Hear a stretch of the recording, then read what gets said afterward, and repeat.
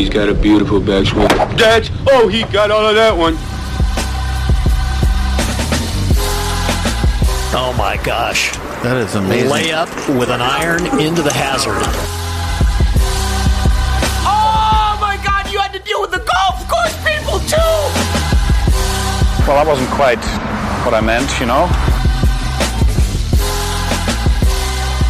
What's good, everybody? Welcome into the 73rd Hole Podcast, the official podcast of Golf Oklahoma. And guys, obviously it's not technically golf season, even though it technically is. It's semi-off season, as golf in this time of the year always is, guys. So we can kind of go into a little bit of a grab bag of different things. But guys, I figured let's start with the big news around here for all the Oklahoma golf nerds. That is the fact that Oak Tree National opened over the past weekend, Woody, and I'm curious to get your thoughts on what you think now that it's done, and, you know, most of it's done, and obviously the practice facility looks awesome. They're still getting things together with that, but as far as the front and back nine being open, 17 holes of it's open, Woody. It looks awesome. I drove around it last night. The Bermuda greens, I was curious to see how the front nine was. So I drove around with you about a month ago on the back nine, and it almost looked ready a month ago on the back nine, but they did the front nine later on. They redid the front nine later on, and I went out last night to check it out, Woody, and these greens, even on the front nine, which were redone later, like I just said, were absolutely pure. I cannot wait to get out and play some more golf. I'm probably going out to play 9 holes after this, Woody. I'm really excited about it. Well, and we should be excited about it. I saw Everett. It was probably, I'd say 2, maybe 3 weeks ago was when I actually was able to see Everett Dobson, the owner of Oak Tree National. And I told him then, I said, if you wouldn't mind, would you say a prayer for me? Because obviously you've got an in with the man upstairs. And the reason why I said that to him was the weather. Even though we're tired of the heat, Oak Tree couldn't have asked for a better fall. We've had 90-degree weather, guys, for the last, 3 months, and we're still pretty warm. So, well, that's why, Sam, that front nine just looks so good, because we had another 3-4 weeks that we normally don't get in September and October already, that we've still had heat. So Bermuda grass loves heat. So I'm really excited for Oak Tree. I'm excited for Everett that we got the right weather conditions. Now we just don't need a real hard winter where we get a bunch of real cold if we can help it, God willing. And I think what you're going to see, I think you're already hearing great results, great reviews. Everybody I've talked to has said, hey, these greens are perfect. And we kind of thought that going in with this Tip Eagle Bermuda. We were really excited about it. But I'm like you. It looks like I'm not going to get out there till later in the week. But I'm excited. I'm excited for everybody out there. I know those guys have been bored out the kazoo. They're ready to go. They're ready to be golf pros again. And we're looking good is what it sounds like to me. 100%, Woody, and why don't we just take a quick break earlier than normal in the show, and then after the break, we'll hear straight from the source, Tom Jones, General Manager at Oak Tree National, here on the 73rd Hole Podcast, the official podcast of Golf Oklahoma. Stay with us. When something the size of a golf ball hits your roof, you need to call McRae Roofing. McRae Roofing is Oklahoma's designer roofing service specialist. For years, Jeff McRae and the experienced team at McRae Roofing and Exteriors have served fellow Oklahomans by helping them with their roofing needs.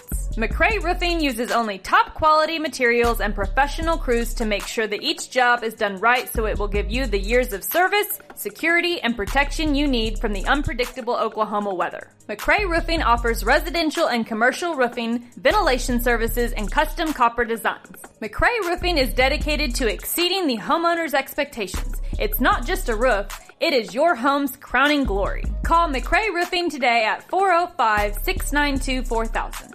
That's 405-692-4000. Make sure to also visit their website at McRaeRoofing.com. That's MCRAY roofing.com. Don't get caught with a leaking roof. Contact McRae Roofing for your free inspection today.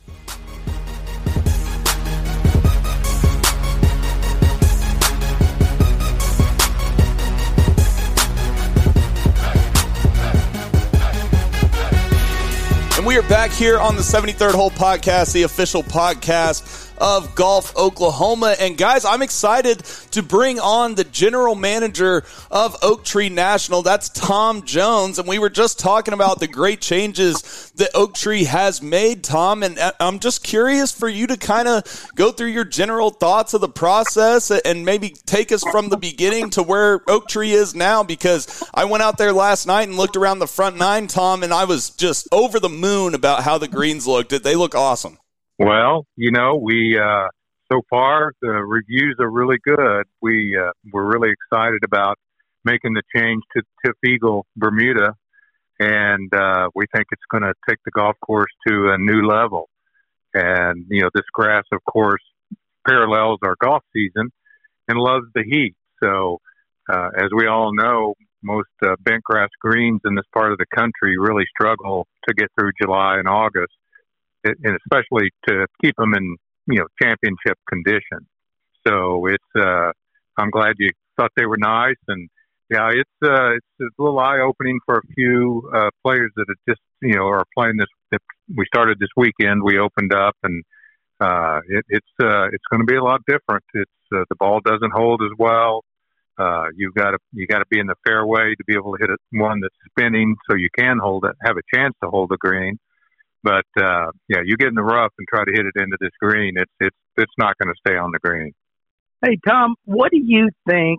I mean, we've heard a lot of numbers, but how much more difficult? How many shots harder do you think? Is Oak Tree National going to have its teeth again? Is my question. Is it going to be where we remember back in the days when you and I used to have to qualify there for Oklahoma State's golf team that just used to beat the dog dump out of us? Yeah. What are you expecting? How much more difficult because of the firmness and the speed that we can keep these greens? And what do you expect? Well, I think for a really good player, I think it's going to go up about 3 shots. And then I think, at least 3 shots. But then I think for the higher handicapper, I think it's going to go up, about 6-7 shots. It's just going to be. Matter of fact, we just had it re-rated last Thursday, and we went to 79.9 and a 155 on the slope. So that they give you any indication, that moves us. Keel Island was 79.6. and 155 rating, and so now we're 79.9. So that's about all you want, I think, as a golfer. You don't, if you come off the 18th hole pounding on your chest saying this wasn't much, I'm going to go caddy for them and just carry a big money sack. Yeah, I didn't know that course could get any harder, guys. But if it's going to be 3 or 4 shots harder, I don't know if someone like me can brutal that test. But Tom, you kind of alluded to this earlier about how Bermuda loves the warm weather. But on the contrast of that, it really does not like cold weather very much. So what changes will you and your staff have to make during the winter months to make sure that the greens will stay in tip-top shape like they are now? Well, what happens with the Bermuda in the wintertime, you just have to watch the temperatures. And right now, I think when they're new, the tolerance is 25 degrees. So anytime you get to 25 or less, you have to tarp the greens. And make sure, obviously, here in Oklahoma, that the biggest challenge with the tarps is getting them secured down with our wind. So, that's going to be a little bit of a learning curve. But we've been experimenting with the Tip Eagle now for about 5 years. And on the chipping green that we were using, we in a normal winter, we would only cover it about 8 times. So we feel like that's a really good trade-off for, having, tournament type greens during the golf season. And the new tolerance, actually, we're going to be conservative at 25, but actually the new tolerance now is about 20 degrees. So once they get in and are established, you don't even need to cover them unless it's going to be below 20 degrees. Tom, I'm curious to get the changes, not just the greens, but the other changes you've made around the course. Right when you go to the parking lot, you see the main change, which is the putting green that will be done next year sometime, right? And so I'm curious to get, were there any other changes around the course that Oak Tree made other than the greens? Well, we did, up here around the clubhouse, for example, we redid our whole short game area. Now it's a lot more functional. We've got one chipping green that you can hit 30-yard shots into from about 360 degrees. And then we've got another chipping green that you can hit 90-yard shots into that green. It's like a little par 3, but you got all these different levels you can practice off of. But what we extended the first tee, of course, by 30 yards. We put that tee now kind of juts out into the middle of the putting green. The new putting green is 14,500 square feet of putting surface. You can actually hit a 220-foot putt. So I have a feeling we're going to have some closest to the hole contest with a putter. People will be out there trying to see how well they can lag the ball from 220 feet, which, as you know, you don't get too many of those. You might get one in Scotland, one that long, but I would say you need to work on your iron game if you've got too many 220-foot putts. But it's out on the golf course. We combined the eighth tee, the par 3, and the tee for number 6. We have a new championship tee for number 6, the short par 4, and we just made it one big tee complex. So that's kind of a neat feature when you get out there, and you'll have those holes together. But it didn't really do much as far as changing anything else. The contours on the green, we used the 3D imagery and they come out and these guys shoot the greens before, and then we put them back exactly the way they were. They are accurate within a 16th of an inch. So it's we felt like the surface. We did do some collars, the collars and the approaches. We put a new Tahoma Bermuda on, and that's going to be a great feature because you can scalp that down so low that you could putt it. And so there's going to be some runoff areas that weren't quite as prevalent before. But no, all in all, still, I think Woody alluded to it. I think we put at least a few teeth back in it, and some people argue we put a full set of teeth back in it. But I think it's going to get it back where it should be. It's a championship golf course, and that's what it's meant to be. Tom, I was reading our emails that go out, and I was curious about this. I knew we'd have to do it, but it said that on Tuesday mornings we weren't going to play the golf course before 11 o'clock because they were going to be taking care of our greens at that time. Would you go into what I've seen, between the verticutting and the top dressing, but explain, if there are some of our members going to be listening to this and other people, why that is so important. Because if you don't take care of this Bermuda grass, it goes from one of the best playing surfaces to one of the worst. Wouldn't you agree? I agree 100%. I think, well, one thing, that first of all, that most clubs are usually closed one day. They're usually closed on Monday anyway. Well, we're open 7 days a week. So, to have let the superintendent have 4 hours or so on a Tuesday morning to go out and do some things where he doesn't have to worry about golfers is something I feel like we need to do. And, because if you don't stay on top of these greens with light verticutting and top dressing, that's when the grain starts creeping into the Bermuda grass. And I think that's where, everybody that has played much golf, when they would play on Bermuda, one of the hardest, let's face it, putting, the game's hard enough, and then putting is hard enough anyway. So when you got to add the factor of doing, reading grain into the putt also, that just makes it a little too much. And it's, you can't get it to the hole going into the grain, and you can't stop it going down grain. So I think that so our goal is to make sure that when you putt on these greens, you don't have to worry about reading grain. You just have to get it on the line you see, and hopefully you've read it right. Tom, National has hosted some very prestigious tournaments over the years. PGA Championship, obviously, 1988, two senior majors, and the Trans Miss, a very big amateur tournament that I actually played in back in 2012. Mm-hmm. So, wow. The changes you guys have made to the course, what does the future of competitive golf look like for Oak Tree National going forward? Well, right now we're in negotiation for a big tournament. We can't say right now because it's not finalized, but you'll be seeing another major coming back here. And so that'll be very exciting for the community and the club.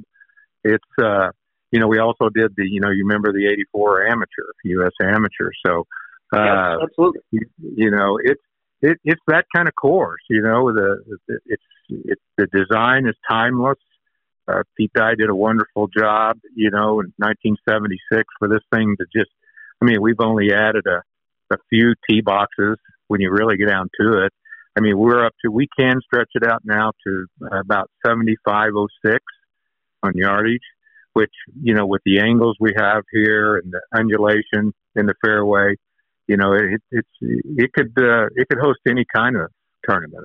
We could host a U.S. Open but here again, the only holdback that we really have, the tournaments have got so big that we've got a few areas where moving the crowd through is an issue. So, but outside of that, this golf course can hold its own for any type of competition. Oak Tree seems to be more welcoming not only to pros but to younger players as well. Tell the listeners that might not know what your relationship is with competitive golfers, maybe not even pros, but junior golfers as well, because I've seen more and more juniors out at Oak Tree National in the last 10 years than probably ever. Well, when I came, I've been here 10 years now, and when I came, Everett Dobson and I sat down and I told him I thought that we needed, let's face it, we've had the Oak Tree gang that was here in the early days of Oak Tree, and it was a great addition, and it was very popular, and people loved seeing them around. They chose to live here, and you called it home. And I think it really, kind of showed that we were about competitive golf and championship golf. So when I came, I told Everett, I hate to say it because I'm in that category with those guys, but our guys they're getting a little old and not playing much anymore. And I said we needed a fresh crop of players. So, with my connections with Oklahoma State and with the University of Oklahoma, which are two great golf programs, putting out a lot of really good players, I said, man, we got to keep those guys around here. And so we ended up, I just kind of put the word out there, and they join. They actually become members, and because you don't want to be a guest, when you're trying to work on your game. You want to feel, if you want to sit there and hit 400 balls, that's what you want to do. But if you're a guest somewhere, you're certainly not going to do that. So, we started cultivating the pros first, the young pros, and we've got an unbelievable group. And I don't think there's any course in the country that has as many tour players as we have on all the different tours. Whisper Rock might be one that has as many, but out in Scottsdale. But and then what happens then is it's a little bit of a trickle down effect of the parents that want that have a boy or a girl that's really interested in golf that would like to just see how far they can go in golf. What they see these players that are at the top of the world in the game of golf. Well, they watch their work ethic. They're around them. They see how they carry themselves, and there's nothing better than for a young player to have that kind of influence. So it's we don't have like a junior program per se, but Steve Kimmel, our director of golf, makes sure that these guys know the right etiquette. We don't put up with any tantrums or things like that out on the golf course, and they learn a lot of respect for the course. So I think it's a great breeding ground for these young players, and it's showing. And I think you're going to see some of our own products young players that grew up here will end up having their picture on the wall up there as a pro someday. Tom, we won't keep you much longer. I got one more question for you, though. Besides the golf course, which I think people don't realize, we're going to get these greens, everything's just going to get better as it matures. But tell me a little bit about what we're doing off the clubhouse, because that looks fascinating to me. And I'm no engineer and I don't know anything about architecture, but it looks like we're going to have a really cool patio and a halfway type of a house. And I don't think anybody's really talked about that. And I'm curious about that. Well, yeah, we've got, we've got about a 1,800 square foot patio that will be really nice and will be set up for, whether you just want to sit around outside, and it sits right behind the first tee, looking out over the putting lawn. And that's going to be a wonderful place to sit. And yes, we have a halfway house that we're getting ready to start constructing. It's going to be, it'll be kind of a hangout, and it's, we're really excited about that too. It'll sit between the ninth green and the practice range. So you'll just go right by it on your way to 10, be able to grab something to drink or eat or snack. But I think we're going to have a lot of people just hang around out there because it'll have a bar and, some other amenities. But, those are, to me, are kind of the icing on the cake. I mean, as we know, the most important thing out here is the golf course, because it's a golf club. It's not a country club. And so it's, but we have a lot of exciting things going that's going to, just be some extras, I guess. Well, Tom, I think that everyone can agree, all golf fans in Oklahoma can agree that not only you, but Everett Dobson and Steve Kimmel and everyone involved in this whole project, we all owe a big thank you to for bringing such a great course and facility to Oklahoma City. So big thank you from us at the 73rd hole, Tom, and thank you for coming on today. Well, you're welcome. It's good being with you guys, and thanks for what you guys do for golf. It's real important, and we've got such an unbelievable golf heritage, and history here in Oklahoma, and we've got to keep it going. Big thank you again to Tom Jones, the general manager at Oak Tree National, for joining the 73rd hole today. And guys, Tom Jones used to be out at the Blessings, and there's a big tournament out at the Blessings in college golf this week. You can actually watch some of it on the Golf Channel. It's the Blessings Collegiate Invitational. And guys, Texas A&M with Sam Bennett, who won the U.S. Amateur. Texas A&M is going out and beating Arkansas right now. Texas A&M is 5 under right now through 2 rounds, or through about 1.5 rounds, boys.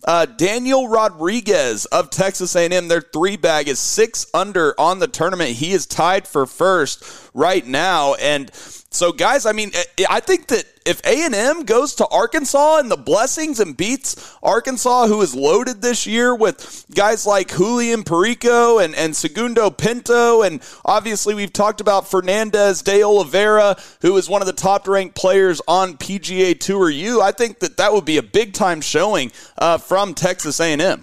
I completely agree, Sam. I think that, obviously, we've been waiting on Arkansas. They've had some really good years in the past, but they've also had their moments where they go up and down. And playing a course at their home course, I think, has given them a lot of advantage. Out of the, I believe they have taken 7 players, whenever you include individuals and stuff too. They're out of the 7 players, the worst player is 27.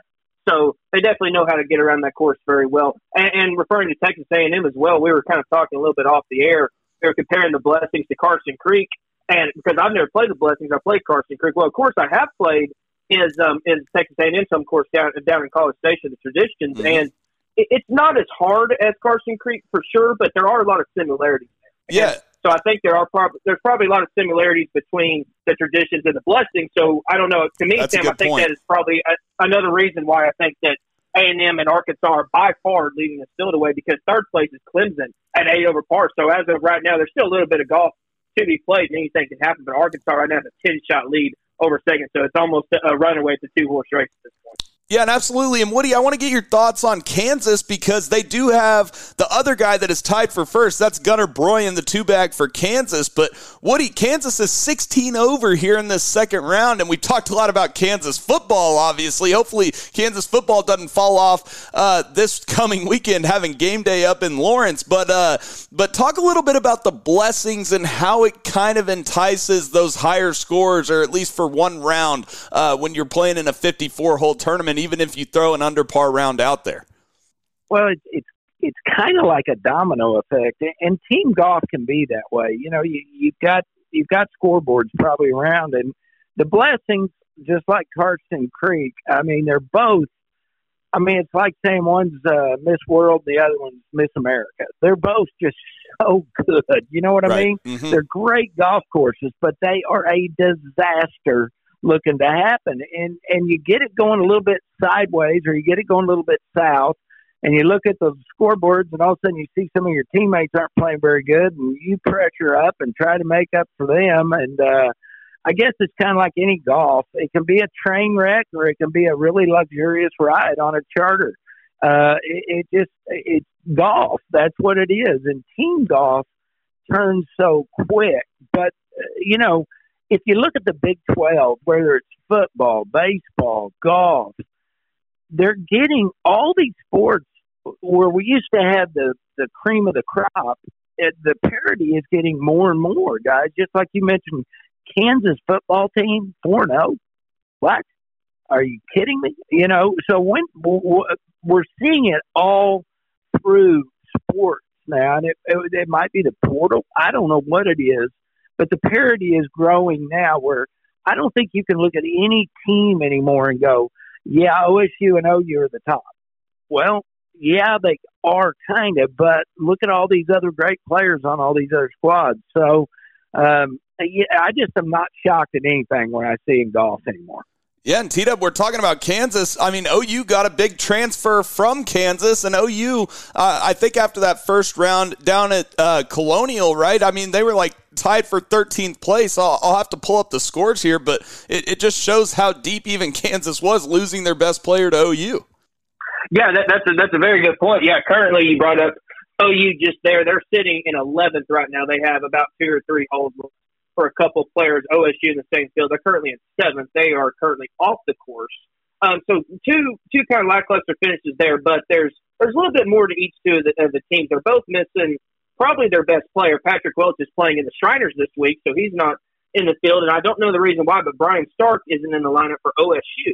So I find that interesting, as both teams are missing very good players, so might take a whole lot into it. But what is good from both these teams is for OU, Jay Summy, and for OSU, John Wild, both true freshmen, are in the lineup and playing halfway decently. Well, John Wild isn't having the best term, but Chase Summy's in the top 25 as well. So really, really good to see those freshmen come up and play well. But neither one of the teams, Sam, have a player inside the top 15 currently. When do you think the last time that either OU or OSU had a guy in the top 15 or in the same term? I don't know if it may have ever happened last decade.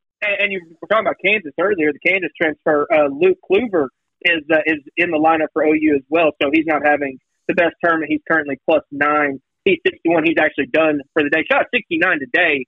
Nice one at a par. So that's a little bit better finish there. So yeah, it's interesting to see that OU has been able to get a little bit of turnover there, but OU is missing Patrick Welch, and we hope that he'll do well at the Shriners this week. I don't know if it's his first PGA Tour start, but he definitely doesn't have that many. So if he could have a good May cut, that would be awesome for him, especially now that PGA Tour events go towards your PGA Tour U ranking, which they should have done in the first place. Absolutely. And Woody, I think you were the one that brought up the transfer portal earlier. Let's go to the transfer portal, because that's North Carolina this year getting Dylan Minetti, who is their 3-bag. You might remember Dylan Minetti, who beat OU when he was playing at Pepperdine for a national championship, but he goes and plays with Austin Greaser, who is their 4-bag. Austin Greaser played in the Masters. How good is North Carolina, Woody, when they have Ryan Burnett and David Ford playing ahead of 2 guys? One of them has already won a national championship, and the other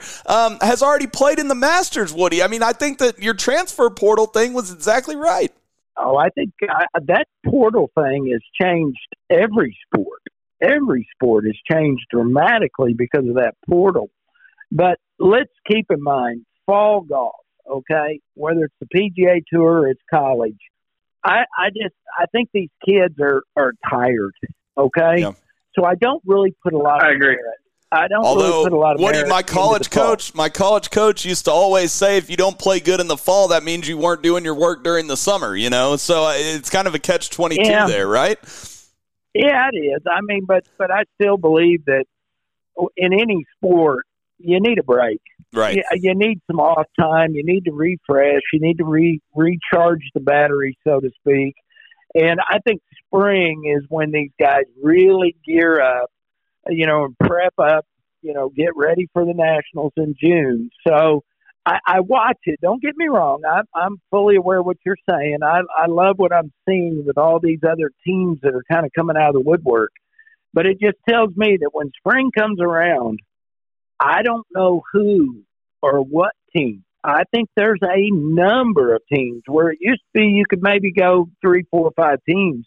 I think they're 10, 12 deep this year where, you know, you don't ever think about it, North Carolina, but what you just said is spot on, Sam. They got some world beaters down there. Mm-hmm. So I think, you know, you look at the springtime as they gear up, and we'll know a lot more come May, April, you know, stuff like that, where we can start to say, okay, this team's really good. 100%. And just to kind of wrap it up, T-Dub, North Carolina is in first at 15 under at Colonial. Texas Tech, maybe the best team in the Big 12 this year on paper, is 6 under in second place right now. And you have Arizona State, who we obviously saw in the national championship last year. They are 5 under, and Pepperdine in fourth place as well. What is your way too early prediction kind of on the national championship, T-Dub? Well, it definitely thinks way too early, but with all those players you just listed off for me, Sam, I mean, I think North Carolina's going to be pretty hard to beat. I mean, they you know, Dylan Minetti, the Pepperdine transfer, if I'm not mistaken. I mean, that's just an absolute massive get for them, and that's going to elevate their team to an exceptionally new level. As we've seen right here, I mean, they're winning by 9 shots over very good teams. They just alluded to Arizona State played in national championship. Pepperdine made the final 8 last year, in Texas Tech. If they didn't make the final 8 last year, like you said, they're one of the best teams in the Big 12, along with Vanderbilt, and then we already know what OU and OSU are doing. So this is one of the best college fields that I believe you'll see probably all year, in all honesty. So for North Carolina to go out and dominate, it's a big statement. But I do agree with some of what Woody was saying. It seemed to happen to me a lot as well, where you just play so much during the summer, and you're just kind of ready for a break, a little shutdown. You know, so October, it can be a fairly tricky month for these college golfers with how much they've played. So maybe we might talk a whole lot of weight into it, but just from what I've seen, I mean, I think North Carolina is going to definitely make a statement in the spring, and as long as they don't start losing form, they'll be very, very hard to beat at Greyhawk. Woody, back when you were in college, could you imagine a time where, I don't even know, was the Golf Channel even a thing back then, Woody? But I don't know, but could you even imagine a time where we had the Blessings Collegiate Invitational on national TV? Could you imagine, what would you have done differently in college if you were on national TV when you were playing some of these tournaments? Well, we didn't have Golf Channel. We didn't have national TV. I'd probably had to change my underwear more. But I mean, that's why you guys. This is why these kids come out of college. I call them kids. They're not kids. They are adults. They are prepped. They are ready. They have played under pressure. They have played under the national televisions. Viewing of them, there is so much more now. Even junior golf is so much bigger and better. When we were talking to Vince Gill the other day, hey, Golf Incorporated, I got to play 9-hole tournaments, and I thought those were a big deal, okay? So everything that we're seeing with these golfers is they are ready earlier, they're prepped, they're better than they've ever been, and so that's why I'm not shocked that when these kids go and play a PGA Tour event that they're competitive. I expect them to be. 100%. And we go to golfoklahoma.org like I always tell people to go, and I'm on there right now. And Woody, it's the current headlines on golfoklahoma.org are Team Oklahoma ready for a title run at the Junior PGA League Championship, or Camus and Go and Wood are 1, 2, 3 as the OCU Stars build their lead at the Grace Shin Invitational, or you have the Tulsa women tied for first entering the final round of the Barbara Nicholas Cup at Muirfield. I mean, Woody, and we're talking about OU, OSU, and all this other college golf stuff. You're exactly right. That's just the junior and women's golf around here as well. It's crazy. And guys, let's just say it, because this summer has been this whole year's been so radically changing golf. If these young men and women start seeing the kind of money that the Taylor Gooches of the world are now pocketing, the Dustin Johnsons, the Bryson DeChambeaus, all of this, even the guys on the regular tour. I'm not just bragging about Liv. I'm talking about what Rory McIlroy made, Justin Thomas. Golf is going to get bigger and bigger and bigger because there is more and more money. There is more and more television. And let me just tell you this, guys. I played golf my whole life. I've never had a concussion. I've never had anybody come out of the gallery and tackle me. Now, I did blow out my patella, but that was my own doing from trying to hit a stupid shot at the Houston Open. But my body is not beat up like all these other sports. And if moms and dads are sitting around going, holy cow, this golf looks pretty cool. I mean, that's why, again, you were seeing so much influx of not just good golfers. I mean, great golfers and young great golfers. They're coming out of the woodwork. You said it best, Sam. Walk out on that driving range at Uptree National and watch some of those young kids hit it. It's unbelievable. I mean, and you're a young kid. I mean, so I am flabbergasted at how good golf is becoming, not just in the United States, but around the world. And guys, I mentioned that it was on golfoklahoma.org that Tulsa, the women, were tied for the lead headed into the final round. And the Tulsa women ended up winning the Barbara Nicholas Cup at Muirfield Village Golf Club. Now, the scores were extremely high. Must have been playing really hard, but they get the 7-shot victory over Maryland. So shout out to the women Golden Hurricane, T-Dub. I mean, that's pretty big time for Tulsa women's golf, and I guess I would consider them kind of my semi-alma mater, T-Dub. Yeah, I mean, that's an absolute great win for the Tulsa women's program. I just love that you always have to specify the Tulsa women's program like you have another option. Right. That's exactly right, unfortunately. Well, we need to start a petition. We were trying to get a live event out at National, but I think our next petition needs to get the Tulsa men's program back. Yeah, and shout out to Grace Kilcrease for finishing tied for second at the Barbara Nicholas Cup. Big time win for the Tulsa Golden Hurricane.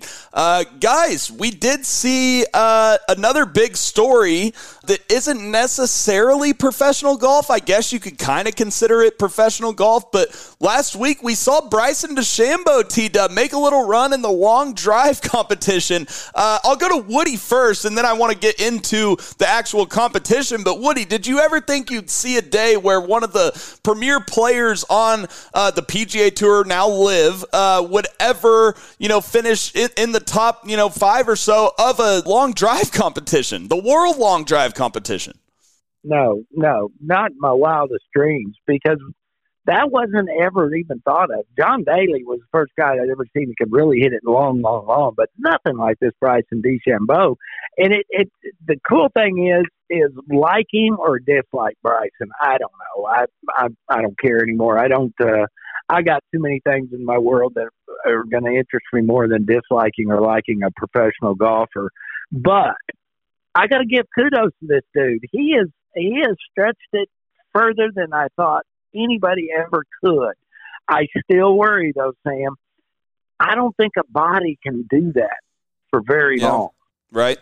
I just don't think it can. So I hate for him chasing that that, for goodness sakes, what if he blew something out? Now he can't play regular golf. So I'm not trying to tell Bryson DeChambeau what to do, but I'd sure be careful. That's all I can say.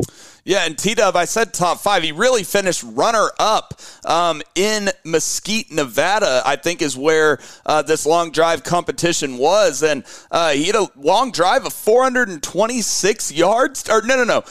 Germany's Martin Borgmeier hit a long drive of 426 yards, which he won with over Bryson's 406. So, I mean, still really impressive to, hit one 406 and finish second in the long drive competition, T-Dub.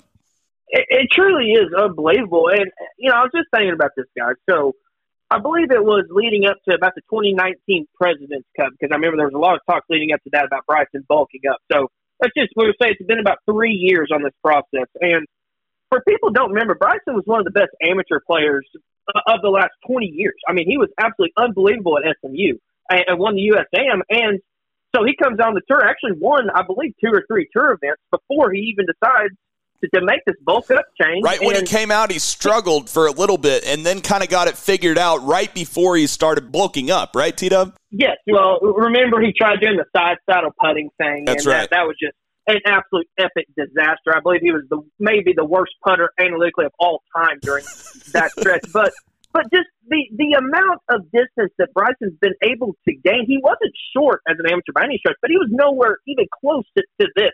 What he's doing, hitting 406 yards and finishing runner-up in a long drive competition. So people can say what they want about Bryson. Josh Allen was kind of making fun of him, as it like the other day after the Bills game with the rope and ducking under. Anyone who hasn't seen that video, it's pretty funny. But people have to give Bryson credit.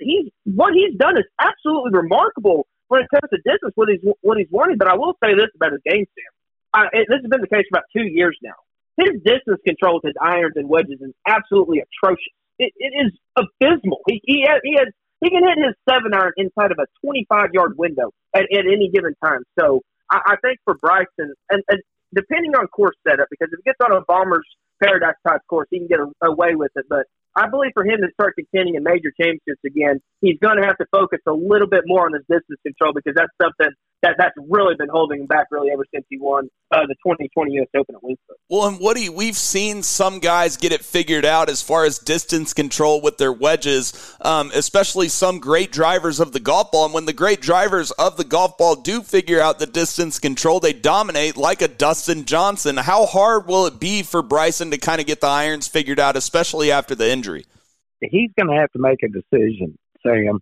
What is he going to be? Is he going to be known for how far he can drive the ball, or is he going to be known for winning majors and winning big golf tournaments? So I'm hoping he gets a wake-up call. This has been all kind of fun and games with him, but this is not his future. Long driving contests are not his future. His future is golf, and he needs to go back and retool this winter and start thinking about playing just golf. Because if he doesn't, then he's not going to be able to figure out his wedges and his irons like T-Dub said.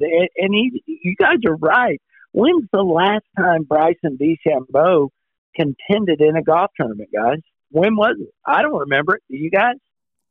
I mean, did he contend after Wingfoot in a couple tournaments? I'd have to go back and look. I wasn't prepared to, have a full Bryson discussion, but I'm glad we are. So, I mean, he technically finished 8th at the British Open this year, but he was never really, I never thought he had a chance to win. Okay. And he's finished top 10 in 2 of the 4 live events that he's played. But once again, his highest finish is T8 at Chicago. I never really thought he had a chance to win that. I thought that was Cam Smith all the way. So, and he's just dealing with some injury. I'll give him that.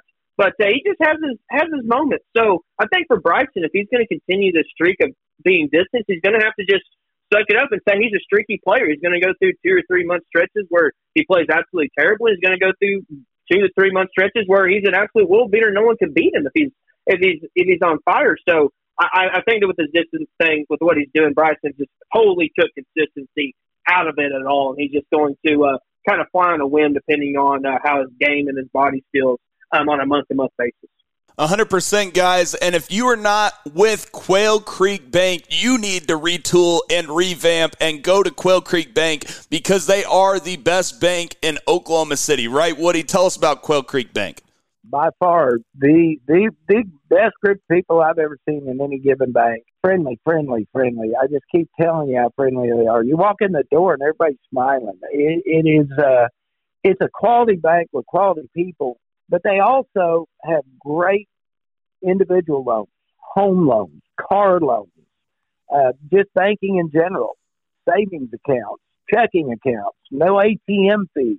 We could go on for a long time about how great Quail Creek Bank is. Until you go by it and check it for yourself, ladies and gentlemen, you're missing it. I've told you that. Quail Creek Bank, number one.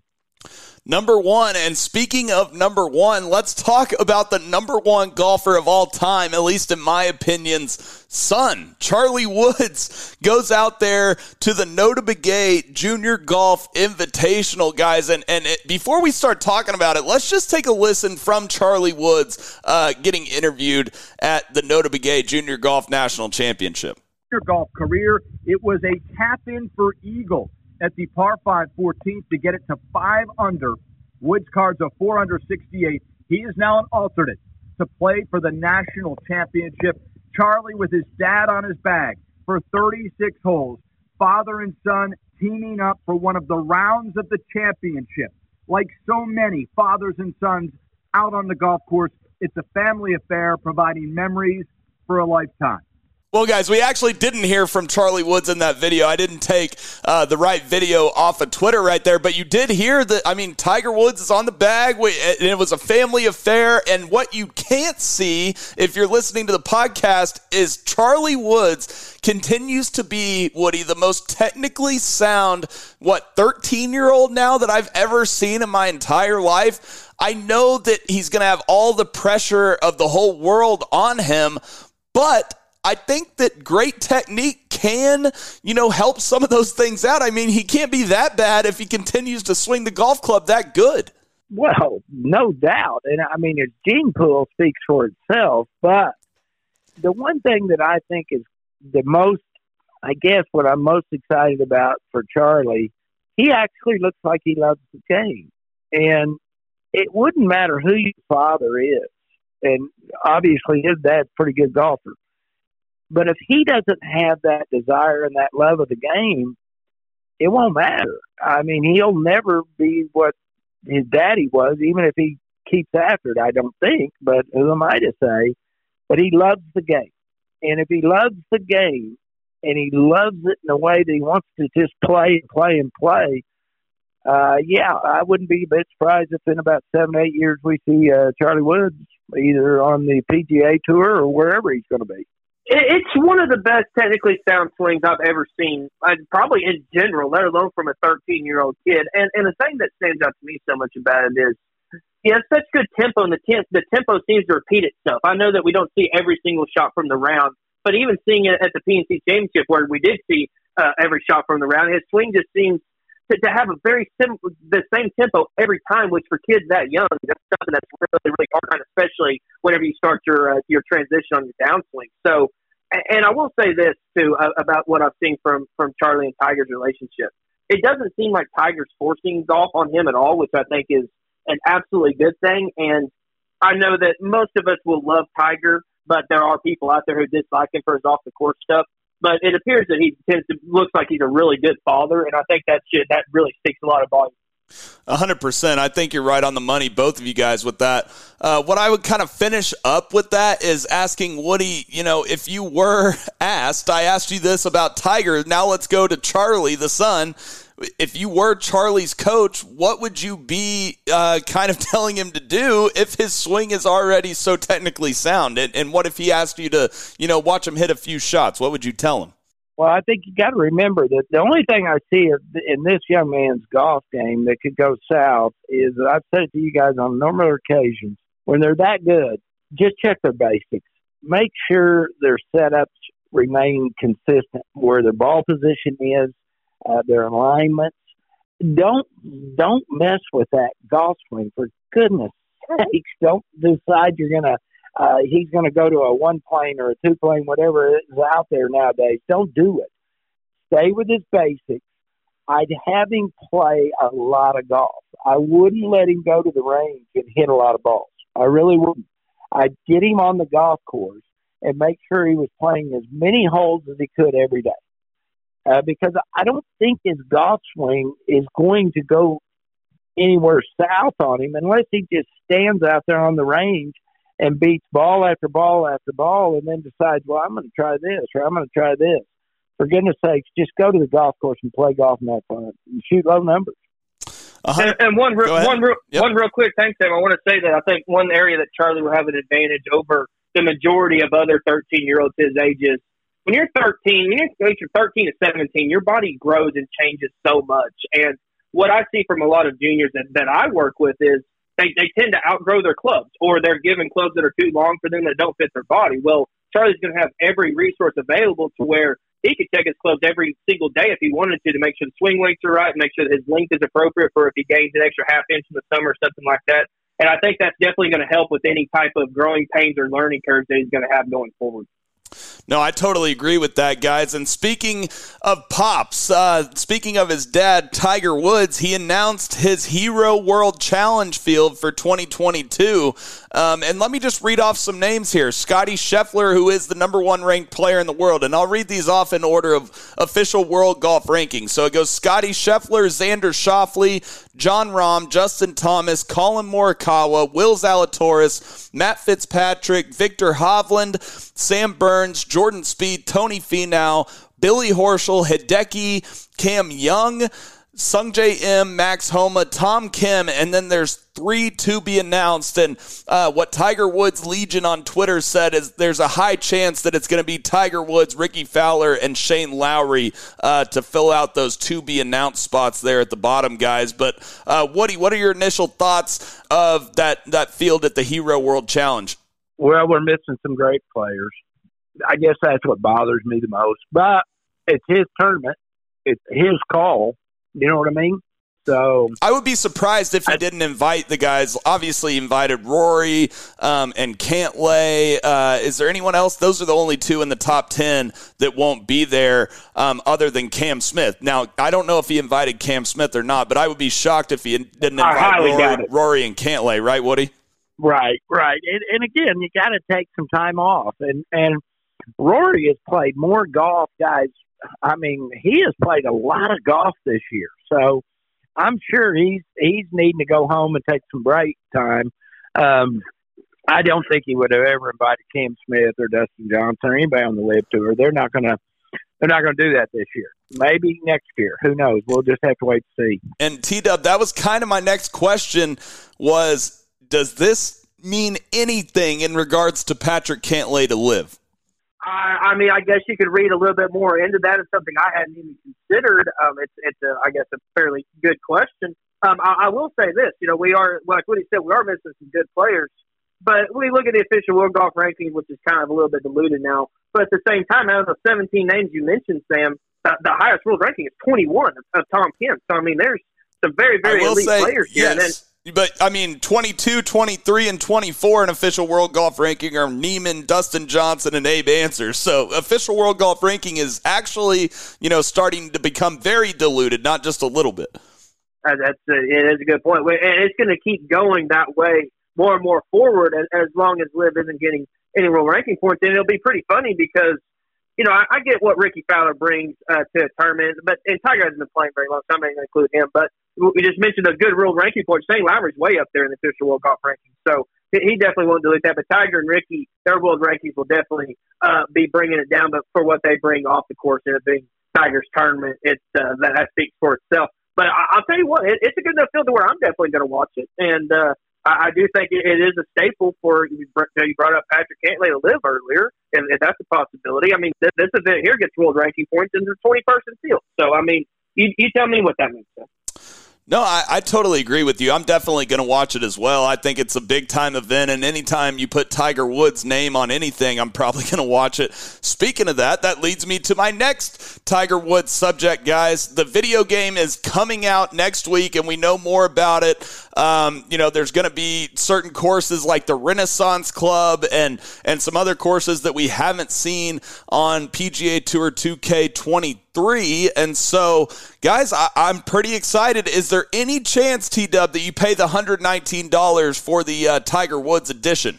Oh, it's tempting, isn't it? It sure is. I mean, if it didn't have Tiger's name on it, there wouldn't be a chance in hell that I would do it. But if I can help feed Tiger and PJ Ture's monopoly, I might as well go ahead and do it if I can. But no, I'll be excited to get the game. I thought it was coming out later on in the month. It's kind of creeping up on me, so I may have to make a swift purchase and get it down. I'm interested to see if you'll be able to have the same custom courses that you had on the original 2K, that you'll be able to transfer them over, because there's been so many people that have spent so much time, Sam, designing those courses. So that'd be cool to get them over. And I think it's going to be I have high expectations for it. I think it'll be a very good game. So usually what happens is when you say your expectations high, it's not very good. So hopefully I'm right in this observation.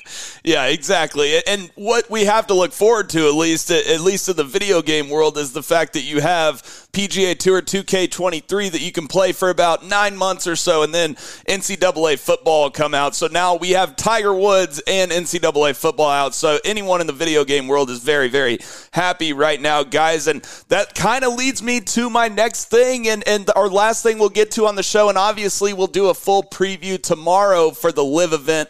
But let's talk a little bit about Bangkok. I mean, this is the first Live event that is way over there. Guys, it's going to be, if you look up the times online, they're the exact same time, just switch the AM and PM because they are exactly 12 hours ahead. What are you guys looking forward to about Live Bangkok, Woody? You know what? I was fortunate enough that I actually went and was in Bangkok, Thailand in 1980. And I spent a lot of time over there with Payne Stewart. And I'll tell you what, we don't have time today, but remind me sometime. I can tell you some great stories about Bangkok. We got to hear one story about you and Payne Stewart in Bangkok. That has to be legendary. Well, it was legendary. At the time, we didn't know it, but we were on that Asian tour. This was way back when, guys. There was no Corn Ferry. There was nothing to do. You had to go somewhere to play golf, and Asia was your best bet. And there was anywhere from 40 to 50 Americans that would go over there. And Payne and I got to be good buddies. And we went to the golf course, and we got there, and they had caddies that were there with us, waiting on us. Well, there were no men. They were all women. And Payne and I are looking at each other like, how's he going to carry this big old bag? And I'll be darned if those little girls didn't just grab those bags and away they went. But the funny thing about that story was, after we finished our round and we came back and we were going to load up on our bus, Payne's caddy and my caddy thought they were just going to go home with us. And we kind of looked at each other and we didn't speak Thai. So we were trying to explain to them, no, we don't need Boom Boom Happy Ending. We will be back tomorrow. You wait for us. Literally, we had to just kind of push them away from the bus, and they were just totally they were brokenhearted. And I went, dude, we're going to have to do this every day when we finish playing golf. They're going to have to come with us? No. And he just started laughing. He goes, Woody, we ought to just let them come home with us and just see what happens. And I go, that sounds like you. No, we didn't. But I will tell you this. Bangkok, Thailand is a beautiful country. I look forward to watching it because I think this golf course will be fabulous. And until you've really been to Thailand, you can't even explain to people how beautiful the landscape and all the flowers. And they do have a lot of critters over there, like king cobras and monkeys and stuff that you don't see at Oak Tree National. Now, Woody, there must be some elevation over there because this Stonehill Golf Club is 7815. That's what they're going to play it at this week. Yeah, wow. There is a bunch of elevation in that country. Luckily, I saw it with my golf clubs. I wasn't carrying an M16 like a lot of guys did, over there towards Vietnam and Thailand and all that. But it's just gorgeous country. You just wouldn't believe how pretty it is until you went and saw it. So I'm gonna watch. I think it'll be fun. T-Dub, any final thoughts on Live before we get to it tomorrow? It's pretty hard to follow that story. That's Woody. That's just legendary stuff there. The one thing I'll say is this is the ultimate tournament where the YouTube coverage is going to come in super clutch because the odds of me being up at 2 a.m. to watch this golf are slim to none. So I'll catch it the next day going forward because, I will not be viewing that. May be able to catch the final few holes when I wake up, but the 2 a.m. is going to come, I guess, very late in this. That's exactly right. Whenever we get up, we can watch the highlights or watch the entire round on YouTube. And the last thing we'll cover today is the fact that Luke Donald and Zach Johnson were both over doing their media tour in Italy for the Ryder Cup. And an interesting quote, guys, came out, and we haven't talked about this even off the air, but I just saw this on Twitter that Luke Donald says that the Ryder Cup can, quote, unify golf despite LIV. Now, isn't that an oxymoron, T-Dub?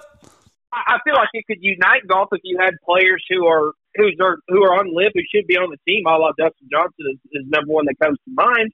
It's a done and shut case in that deal. If he's trying to say that it can unify golf if we allow those guys to not play, I think that's a horrible precedent. That's what he's saying. And, yes. And at that point, it just seems like to me, it feels like anytime I watch anything like this, it's just a sales pitch to me onto why we don't need LIV. And it's frustrating in that sense. And I wish that if they are going to have that, just try to promote the tournament in itself and don't try to even just say things like that. I think it's going to be an awesome tournament, even if not, because I think the U.S. is going to have a fabulous chance to pull off an upset, something that I don't believe they've done in my lifetime. It went over in Europe. So I'm definitely looking forward to it. I said this off the air and I'll say it again. If we had the two captains of USA and Europe fight each other, it would be the biggest pillow fight I've ever seen. So let's hope that we don't have to see that, and they could just sit on the sides and at least throw us a good lineup. Because I don't want to see those two get in a ring. I will definitely fall asleep. And Woody, hey Sam, go ahead. Hey, I was going to tell you guys though. Have you noticed the last couple of interviews with Rory McIlroy? What some of the things he said that he's absolutely fighting. I saw tired of the fighting. Yep. And let me tell you something, guys. That's the first chink in the armor. And even though Jay Monahan is still staying the course, saying this, and Greg Norman still staying the course, when it comes down to it, if Rory McIlroy and Tiger Woods and a couple of those other guys go to Jay Monahan and Dustin Johnson and Cam Smith and a couple other guys go to Greg Norman and they say, look, you guys got to quit. You're not helping us. This is not helping golf. Let's figure this deal out and whatever it is, but let's get it done. Those players are still the guys that are in charge, gentlemen. Do not, by any stretch of the imagination, think that Jay Monahan and Greg Norman are in charge of those two tours. They are not. Because without the players, those guys don't have a job.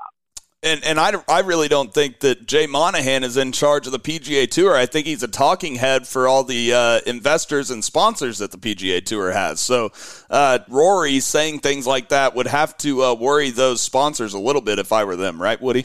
I think so, but what we're finally starting to see for the first time is cooler heads. But, guys, we got way too much fighting. We got way too much fighting in everything we do. Every day, everybody wants to fight. Everybody wants to get their butt hurt some way so they can complain. I'm just sick of it. I'm just ready for these guys to get along. Come on, man. I'm not a genius, but we could figure this out. If you give us a closed room and some guys get together, they can figure this deal out. So I totally kudos agree. To Rory.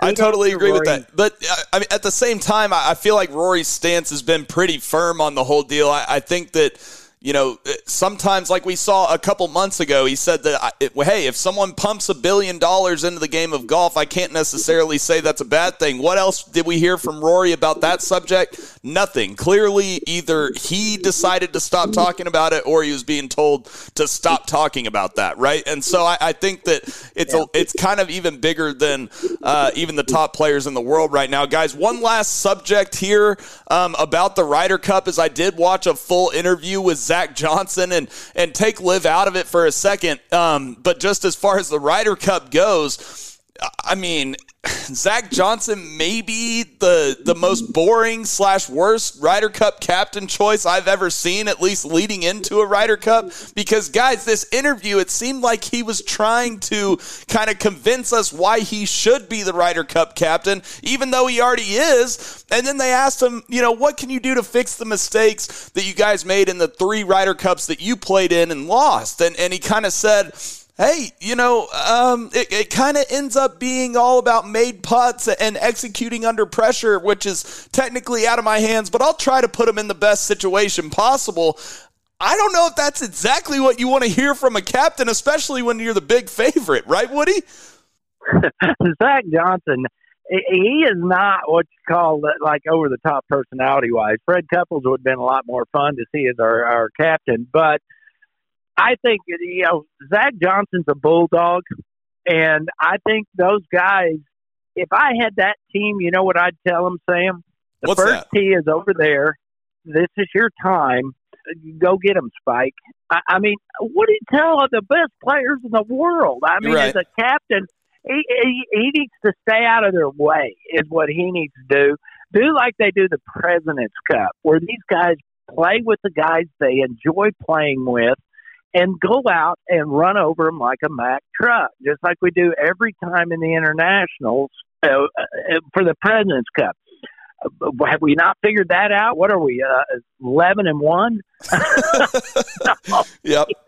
And we're not talking. The internationals aren't that big a deadbeat. They're not that much worse than the Europeans. They were this year. They wouldn't have been if they let the live guys play, but. Right, but they're not a bad squad to be 11-1. I'm shocked at that, still at that record. But maybe we ought to learn from the President's Cup. Maybe we overthink the Ryder Cup.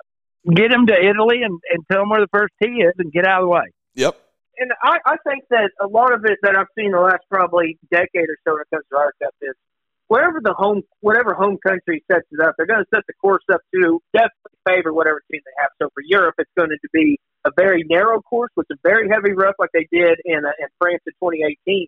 And it's going to be pretty hard for the Americans to do that. Like we saw, Whistling Straits is more of a bomber's paradise. And so I think that's going to be one of the number one things that the Americans have to contend for. But the main thing that the captain has to do is there's a lot more, I guess, pressure when it comes to putting your lineups in. Because in all the matches except the singles, you only play 8 players, so you have 4 guys sitting. So, you have to pick the right 4 guys and match up because you also play 36 holes each day. So there is a different, unique dynamic there. But from what I heard from Zach Johnson there, he's just sounds like he's trying to deflect any blame if he ends up losing. And which, like I mentioned earlier, the U.S. hasn't won in Europe, I believe, in my lifetime. So it'll be definitely very, very heroic if they are able to do it. And Zach Johnson will go down as probably one of the best captains of all time if he is able to win. It's just I'm very optimistic on the team, but from what I've seen from the captaincy, I'm not overly excited. And T-Dub, kind of the last thing that I heard Zach Johnson say of any worth really today as far as the Ryder Cup goes is they asked him whether it was a good or bad thing for the captain to have 6 picks now this coming year, and he said he thought it was especially a good thing when they're playing overseas because he can kind of go more horse for course with guys that have played better across the pond as to where the U.S. team can kind of set up the course a little bit more suited towards guys. All those courses over there seem to be a little more alike, and he was saying that he can kind of go based off history. Do you agree or disagree with him on that? I agree that having more captain's picks is probably a pretty good thing because it even just when the captain's Zach Johnson. Well, at the end of the day, unless the guys that finish 7th or 8th on the points list are a live golfer, I don't see a world where they don't get picked. So, right. I mean, is it really going to be that much different? I think one of the biggest changes was whenever they went from 2 captain's picks to 4, because I think 8 or 9 could definitely have a lot more discrepancy than 7 or than 8 would. So I don't think it's really going to change a whole lot. But I will say this: I would probably agree with having more captain's picks, but I wouldn't make it to where all 12 are picked by the captain just for reasons like this. Maybe Dustin Johnson wins 2 majors or whatever, will be number 1 on the list, and they're not going to pick him. That kind of thing. So, I mean, if you earn your way on there, you should definitely deserve to be there. What do you think about that, Woody, and what he said about the 6 picks? He's got a good point though. If they grow the rough up, make it tight, he might look for a guy that drives the ball straighter, Sam. So it makes a lot of sense. And like I say, Zach Johnson might be boring. He might be a lot of things, but he's not stupid. And he's played golf for a lot of years.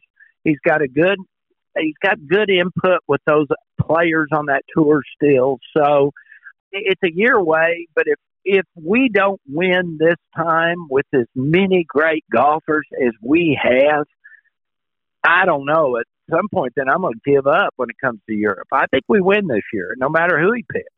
Well, I guarantee you I'll pick the Americans next year. You learned your lesson the hard way. Go out on that limb again for me. No, I'm definitely not going out on that limb next year. I'll pick the Americans right now. I don't care. Anyways, boys, great show today. Big thank you again to Tom Jones, General Manager of Oak Tree National, for coming on the 73rd Hole podcast. We'll be here tomorrow with the live preview for this weekend in Bangkok. Guys, definitely go visit golfoklahoma.org and visit Quail Creek Bank, but also please subscribe at the bottom of the podcast. That just helps us out. It's absolutely free. And follow us at the 73rd Hole on Twitter and at 73rd Hole on Instagram.